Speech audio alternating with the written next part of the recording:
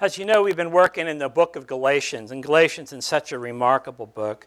It's a book that has so many things going with it, and so what we want to do is continue in this series that we've been doing.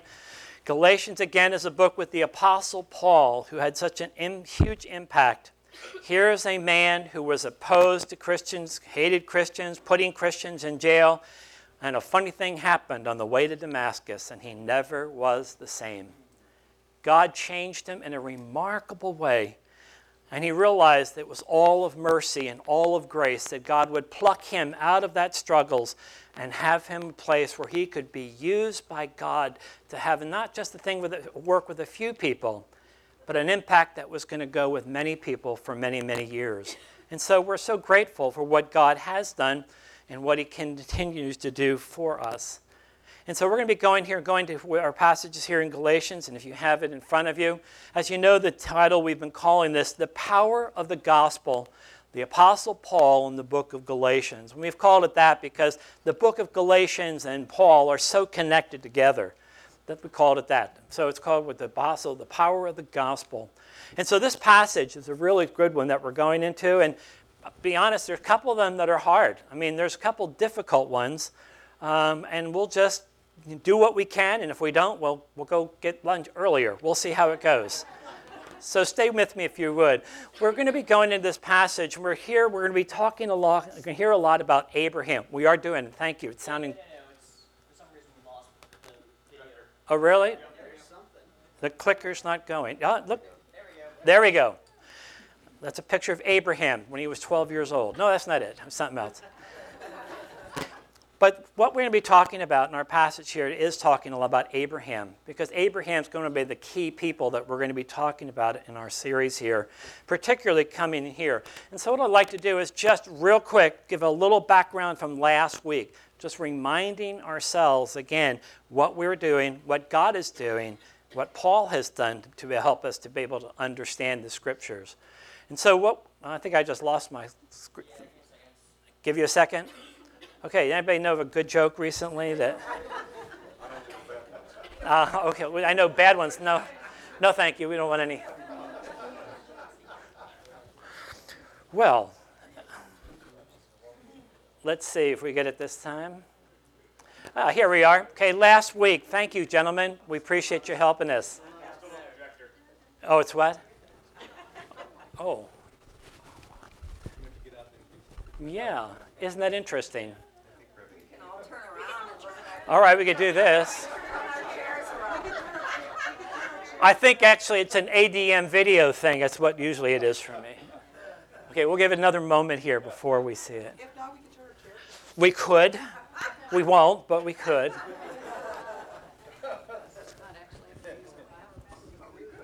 Well, the good thing is, hopefully you have your Bible with you, because we may need to do that. So what we're going to be doing, we're going to be looking at last week, and last week we were talking here where Paul had this amazing kind of thing. It's an amazing thing where he had to go to a guy who is, we sometimes refer to as Saint Paul. And Peter, we talk about Peter, particularly Peter. And yet here is going to be the Apostle Paul saying, you know what, you're a hypocrite. And I want to tell you something, what you're doing is wrong. And you're trying to make everybody happy, and you can't do it that way. And what we saw last week, he said, you're wrong. And what happened is Peter said, I was wrong. I was wrong. I wanted to make everybody happy. I wanted to make sure that they did it the way I did it. And he said, I can't do it. And so there's a man, the Apostle Paul, that had guts. He had been so much impacted by what God had done in him and through him that what happened is he was not afraid to go to a person who was, a tremendous, tremendous man and say, you know what, you're wrong. And you need to forgive. And so interesting, this passage, what it brings us to, I don't think we have it, but if you have in your Bible, you might want to turn to the back in your Bible. If you go to the book of Galatians, it's in the very back part over there. And while they're working at it, you can be turning over the book of Colossians. Oh, no, I'm missing over that. Thank you. Galatians chapter 3. Okay, Galatians chapter 3 where we're at. We might have it here in just a little bit. Galatians chapter 3 starts out in a strange kind of way. It starts out like this, you foolish Galatians. How's that to start to think for the message for people? Can you imagine sitting there in a room with all these people and the guy comes in named Paul, says, you know what? He says, you know what? You foolish Galatians. Like, whoa, this guy's got guts. He's willing to say, here's what I think is really going on. And so what we have in this passage says, you foolish Galatians. By the way, if you have an older Bible, you might one that has a little bit different. It says, have you been hypnotized? Or sometimes it says, have you been bewitched? Some of them say. It's like something must have happened to you, because what has happened to you? Now remember, the Apostle Paul is mostly working with non-Jewish people. Okay, he's been working with non-Jewish people. Okay, and so because of that, he's had many people that are there and that working in this area. And what's happening here is he says about, listen, you guys have heard the gospel. You've heard what God is doing. And so he says, you foolish Galatians, you've heard about the gospel. You know what Jesus has done. And so he says, who's hypnotized you?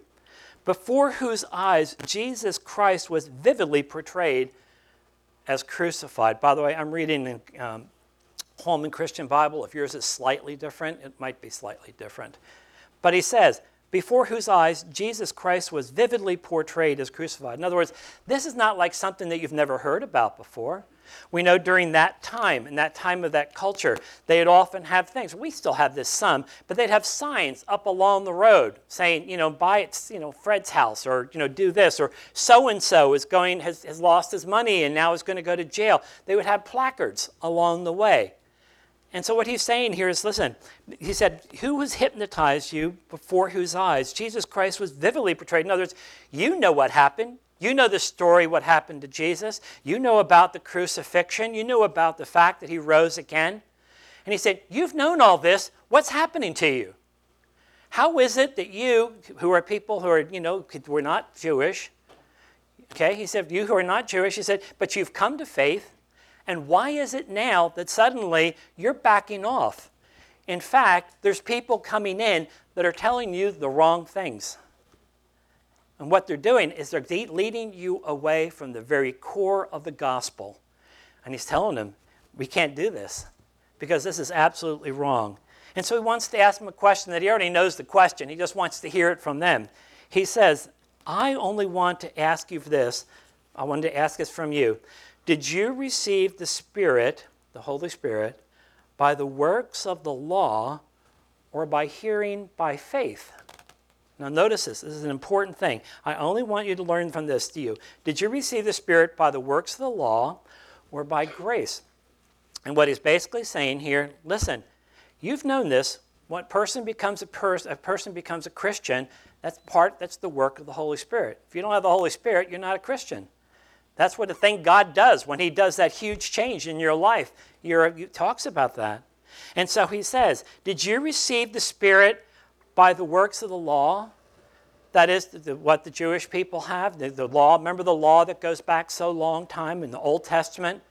He said, did you receive the Spirit by the works of the law or by hearing with, and here is the key word for this whole one, is, or by hearing with faith. Faith is the key word we're going to hear again, and again. And if you don't think it's about faith. Okay, and by the time we're done with this, you'll be so tired of hearing it, but it's important. And so he says, are you so foolish? He said, after beginning with the Spirit, you're now going to be made complete in the flesh. This word flesh in Greek is this word sarx, which is the idea of man or mankind in himself. Man in what he does, the way he wants to do it, not following God. Most of the time. Sometimes it can be used in a positive, but mostly negative, saying it's a man who's turned away from God.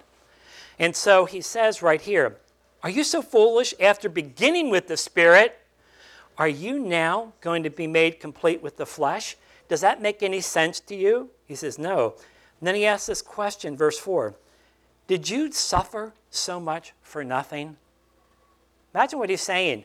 Do you remember when they put you in jail? Do you remember when they tortured you? Do you remember when you stood up well when people were torturing you and you were not willing to give up the faith of the gospel that you knew? And he's saying to them, do you understand that? You believe that. You were Gentiles, non-Jewish people. You were Gentiles. And he said, you know what we believe. And now you're moving away from this. And we said, we've got this working. Thank you. Thank you, gentlemen, working up top there for us. And so this is what he says. Did you suffer so much for nothing, if in fact it was for nothing? Look at this passage. He says, you foolish Galatians. He went right through this section. And so what he tells here, he tells us about what happened. He says, you foolish Galatian, who's hypnotized you? Before whose eyes Jesus Christ was vividly portrayed as crucified. I only want to learn one thing from you. Did you receive the Spirit by the works of the law or by faith? Anybody who's there that's conscious would have to say, I guess it would have to be faith, because the law can't do that. The law is not capable of doing that. And so he says in this thing, he says in verse 3, are you so foolish? After beginning with the Spirit, are you now going to be made complete by the flesh, by the sarx? Did you suffer so much for nothing? If in fact, said, if it was for nothing, have you left already what God has taught you? And that is so important. So he says there, he says, so then, does God supply you with the Spirit, the Holy Spirit, and work miracles with you by the works of the law or by hearing with faith? That word faith is going to keep coming up. And so he's asking anybody, again, who's listening, is going to say, I didn't get all that from the Spirit because of the law. Oh, you didn't? No. So where did you get it from? I got it through the Lord. And how does that mean you got it? I got it by faith. Not from what I could do or the things that I've done. It's what God has done for me. He says, you go with the Spirit and work of miracles among you by the works of the law or by the hearing by faith. He says, it's going to be all about faith. And it's not going to be about the works that people want to follow. And so faith is going to be one of the key things that you're going to be hearing about. And so what he does in this next passage is very interesting, because Paul, of course, he spent so many years learning to be a good Jewish rabbi, knowing all the scriptures. And so what happens as he becomes a Christian, he knows these passages, and he knows them well. And he can just quote them, bring them down, and that's what he does. He takes passages from the Old Testament that certainly he had learned during those years, and so he uses that. He says, so just as Abraham believed God, it was credited to him for righteousness. That phrase is a famous one in the scriptures. Just as Abraham believed God, and it was credited to righteousness. Sometimes we kind of step back with that idea about, he talks about being credited. It sounds like, you're buying something. Well, it's kind of the way you are. He said, because you were credited to him for righteousness. He said, then understand that those who have faith, we'll hear that word again, are Abraham's son. Now, I'll stop there for a moment, because there'd be many Jewish people, even some Jewish people who maybe are now coming more like Christians, but they're not sure where they're at, and they may be a little bit upset when we hear this phrase. It said, then understand that those who have faith are Abraham's son. There'd be many Jewish people, like Paul used to be, not what he's now, but what he used to be, who would be very upset by saying, these Gentiles, these smarmy Gentiles people who eat all these awful things that we don't eat. And he's saying to them, he said, understand that those who have faith are Abraham's son. Now, Paul would have people be very, very angry with him. You can't do that. We're only, when you talk about Abram's family, it's by one generation, by another generation, all the way through. And Paul's saying, you know what? It isn't about that. It's about faith. And he's saying, you mean all you have to do is say, yeah, I believe, and that kind of stuff. I have faith. Yeah, that's what it is. And so what he says, then understand that those who have faith are Abraham's sons. That is, those of us who've come through faith through Christ. And yes, there's going to be people who are going to be opposed to us. And he says, okay, I'm willing to take that. And so he says, then he goes, now the scriptures saw in advance. Now stop for a second. This is not funny, but it's an unusual phrase. Now the scriptures saw in advance. It's like the scriptures are looking at it and talking about it. The scriptures saw in advance that God would what? That he would justify the Gentiles by faith, and told the good news ahead of time to Abraham, saying, all the nations will be blessed through you. What he's saying is, God is going to do a remarkable work. That the Gentiles, the ones that were so hated, and not all, but some that did, he's saying, you know what? God's doing something right now. And he says, all the nations will be blessed through you. So those who have, here we go again, faith, are blessed with Abraham, who had faith. You think he'd kind of get tired of using that word faith, but he loves that word, and it is a great word. And so notice what he says here. It's that phrase, keep coming back, Abraham believed God. Now this passage we were just reading the next few minutes ago, I want you to turn back in your Bible, if you have one with you. It's back and goes to the very first book of the Bible, Genesis. Book of Genesis. And so we're going to be looking for just a little bit at Genesis chapter 12, and then a little bit just down the road a little bit on that, if you'll just stay with me on that. In Genesis chapter 12, just to give you the background on this is the Tower of Babylon. It's when this is taken on where God has talked to Terah, and he's called him to go on. And then he tells Abram, who's later going to be called Abraham. And so he's going to speak to Abraham, and he says this. So this is Genesis chapter 12. This is a famous verse in the beginning of God's word. It said, the Lord said to Abraham, go out from your land, your relatives, and your father's house to the land that I'll show you. I'll make you into a great nation. I will bless you. I'll make your name great, and you'll be a blessing. I will bless those who bless you, and I'll curse those who treat you with contempt. And now notice this phrase, and all the people on earth will be blessed through you. Now think about this. Here's this guy Abram, later called Abraham. Here's Abram. He's saying, guess what? Through you, you're going to bring all this blessing to the world. He goes, me? Are you kidding me? I mean, I didn't even want to go here. God told me I needed to go, and here I am. And now suddenly, now he's going to tell me that I'm going to bring all this to the world? And God's kind of smiling and say, yeah, that's exactly what I'm going to do. Turn the page one time over we'll go from chapter 12. Turn over to chapter 15. This is Genesis chapter 12, 15. And here you'll get, again, this idea when he's talking about what Abraham is, what he's done. The context is Lot was in trouble. They took him and helped him. Then you have that strange meeting with this guy named Melchizedek, another story. And what happened is then in chapter 15, we have this very, very important phrase that deals with the covenant that God has with us. Chapter 15, after these events, the word of the Lord came to Abram in a vision. And here's what he said. Do not be afraid, Abram. I'm your shield. Your reward will be very great. You can imagine what he would say, verse 2. But Abram said, Lord God, how can you give this to me since I'm childless and the heir of my house is Eliezer of Damascus? Abraham continued, look, you've given me no offspring. So a slave born in my house will be a heir. In other words, we're old. We're 75 years old. We're not going to have babies at this point. And so he says, listen, you've given me no offspring. Verse 4, now the word of the Lord came to him.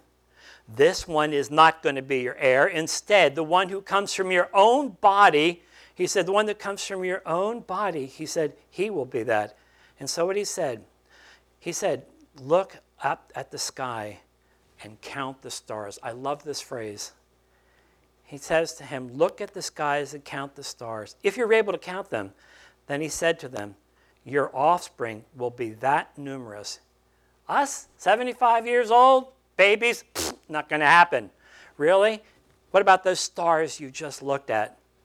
And he says, well, Abraham believed the Lord and he credited it to him as righteousness. This is where we keep hearing this verse about the righteousness and credit and righteousness. It didn't start way up in here. It started right here in Genesis, where God told them.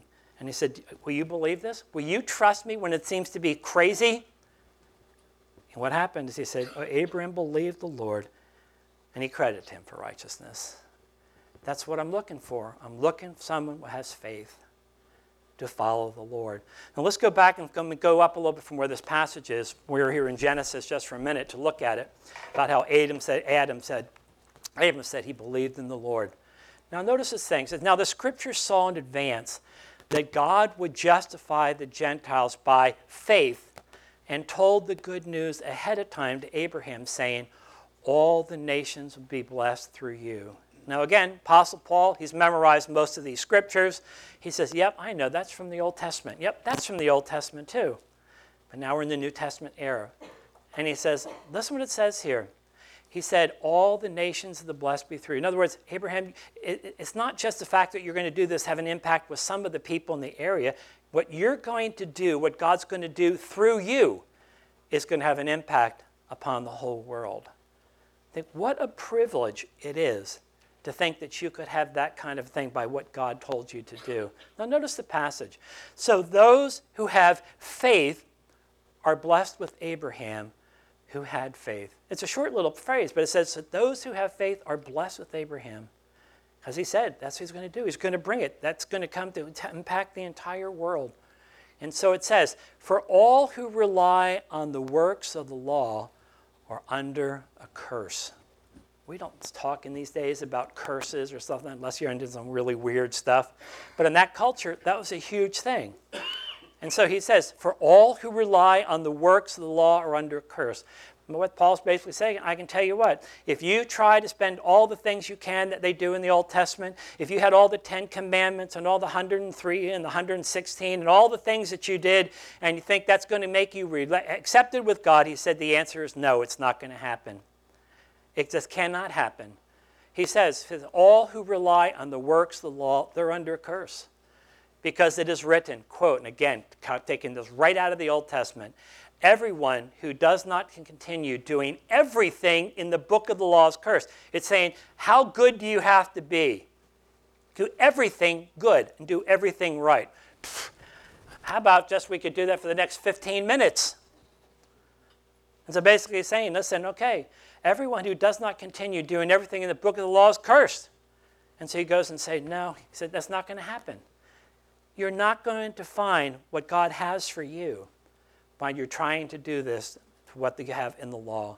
And so he says in verse 11, now it's clear that no one is justified. We've used that word justified many times. That God, when he calls us, that we are in his power and by his grace, that we are brought into right relationship with him. It is clear that no one is justified before God by the law. Why? Because the righteous will live by faith. He's going back to the Old Testament again. He's using the Old Testament now in a New Testament context for people to understand what he's doing. He said, you know what? Again, it's not clear that no one was justified by God by the law because the righteous will live by faith. Not by works, not by what you can do, not what your father did, not what your wife did, not about how a person who's smart. He's saying it comes back to the fact. He says, listen to this. It's all by faith. Are you willing to trust God? Like Abraham. We called him Abram back then because he was the very beginning there. And it's like, really? Old man, 75, not going to have kids? Yeah, you are. Who's going to think it's going to happen? It happens. And it's saying, do you have faith enough to believe that that could actually happen? And of course, we know the story. He does. He says, because the righteous will live by faith. We keep thinking they're going to put the law in there. He says, no, it's all about faith. Now notice verse 12. But the law, he said, but the law is not based on faith. Instead, the one who does these things will live by them. And notice what he's saying. But the law is not based on faith. Instead, the one who does these things will live by them. Saying here we have to call on to this. One who does these things will live. That God calls us to continue on and to serve. Now, verse 13 is one of the most beautiful verses in this little chapter that we're working on today. I love this phrase. Verse 13. Christ has redeemed us from the curse of the law by becoming a curse for us. Because it's written, everyone who's hung on a tree is cursed. Now that last phrase we might not like too much, but the phrase as itself is very, very important. Christ has redeemed us from the curse of the law. Remember, just before the previous passage, it was saying, talked about the fact if you're not part of following the Lord, he said you're under that curse. But he said, you know what? Christ said, I'll take it for you. What? I'll take that sin for you. I'll take that struggle for you. Christ has redeemed us from the curse of the law. How? By being a curse for us. He said, because it's written, everyone who's hung on a tree is cursed, like Jesus was. They would go on and they would put them on usually a thing, and they'd impale them and have it there where people come by, usually by the gates, so where people can come by, and particularly the Romans, to let you know, here's what happens to those that don't do the right thing according to the Romans. And so where he says here, you know what? Everyone who's hung on a tree is cursed. And so Jesus is saying, Christ is saying, Christ has redeemed us from the curse of the law. We were cursed by the law, by the fact we could not be good enough. And Paul's saying, it's not about being good enough. It's about grace. It's about mercy. He says, for everyone who's hung on a tree is cursed. And so notice what he says. The purpose was that the blessing of Abraham would come to the Gentiles, the non-Jewish people. It would come to the Gentiles by what? By Christ Jesus. He comes back to that whole theme.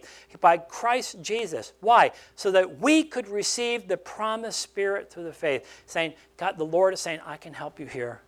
And what we can do, we can bring this to the world. The purpose was that the blessing of Abraham would come to the Gentiles by Christ Jesus. What we could not do, he did for us. And so he said, so we could receive the promised Spirit through, there we come again, faith. Faith. Faith, faith. We keep hearing that term. And it's easy to say, I'm tired of hearing it. Don't get tired of it. It's one of the great words that we have in the gospel. It's by faith, is what he tells us. Now, what he does in verse 15, he takes a little twist. And I have to say, it's a little bit difficult one. And if I don't get it straight and you got it right, tell me afterwards, but not now, okay? Here's what he's doing. He says, brothers, I'm using a human illustration. He says, no one sets aside or makes additions to even a human covenant that has been ratified. The Romans were really big on making sure that what you do here, when he talks about making additions or making covenants or making these things, they took it very seriously. I mean, of course, they had a lot of money going for some of them, too, and they wanted to make sure that what was going to be done. He says, brothers, I'm using a human illustration. He said, no one sets aside and makes additions. You can't add to it or take away from what you're doing. He said, to even a human covenant that has been ratified, you can't change it. So notice what he says here. Now, the promises were spoken to Abraham and his seed. Now, stay real close with, if I could. Take just a couple more minutes to stay awake and get through this section, and you'll be all right. The promises were spoken to Abraham by his seed. Stay with me. He did not say, and to the seeds. Singular versus plural. The promises were spoken to Abraham and his seed. He does not say, and to the seeds, as though referring to many, but referring to one. And you don't have to be too smart to figure out what that one is, but it's but to one, and to the seed, who is Christ. Christ is the ultimate seed. Just like Christ is the one who can take our sin, he is the one who is ultimately the seed of Christ, and the gift that we have in him because of it. And so notice what he says here. And I say this, and this is an unusual thing, but he said, the law which came 430 years later does not revoke a covenant that was previously ratified by God. He's saying that stuff in the Old Testament, there's wonderful things in the Old Testament. We don't give up in the Old Testament. We're thankful for it. But it has been so much changed by the new covenant and what God has done through Jesus Christ. It doesn't even compare. And so he says, the law that came 430 years later, that doesn't revoke a covenant. It keeps where it is. It doesn't change. You can't make a change on it. We would say today, give me a good lawyer and I'd find a way to do it. Well, there's people that can probably do that, but not with this. So he says, what was previously ratified by God, and he said, and can cancel the promise. Verse 18, for if the inheritance is from the law, it's no longer from the promise. But God granted it to Abraham through the promise. In other words, when God makes promises, you can bet on it. You can take that one to where you want to take it because God is going to keep that. And so this passage, which seems a little strange to us, and there's a few parts of it that are a little strange, but what we're seeing is God at work in remarkable ways in the lives of people. And that is exactly what he's doing. James Denney, he's been passed away for quite a years, but he wrote an interesting thing, a little passage I was looking at and reading, and I thought this was interesting. when he talked about how do we respond to God, when he said he gives us this grace thing. He gives us faith. Faith that we can follow him. And listen to what he said. The spiritual attitude of a man who is conscious that in himself he has no strength and no hope of a future, and who nevertheless casts himself about and lives by the word of God. And notice what it goes, which assures him of a future. It is the necessarily and eternally right attitude to all the souls to God. He whose attitude it is at the bottom, it's right with God. That's the way we need to be. A commitment with him, to know him, and to serve him. It was an interesting quote. I saw another one. I liked D.L. Moody. He's a great way. He said, faith takes God without any ifs.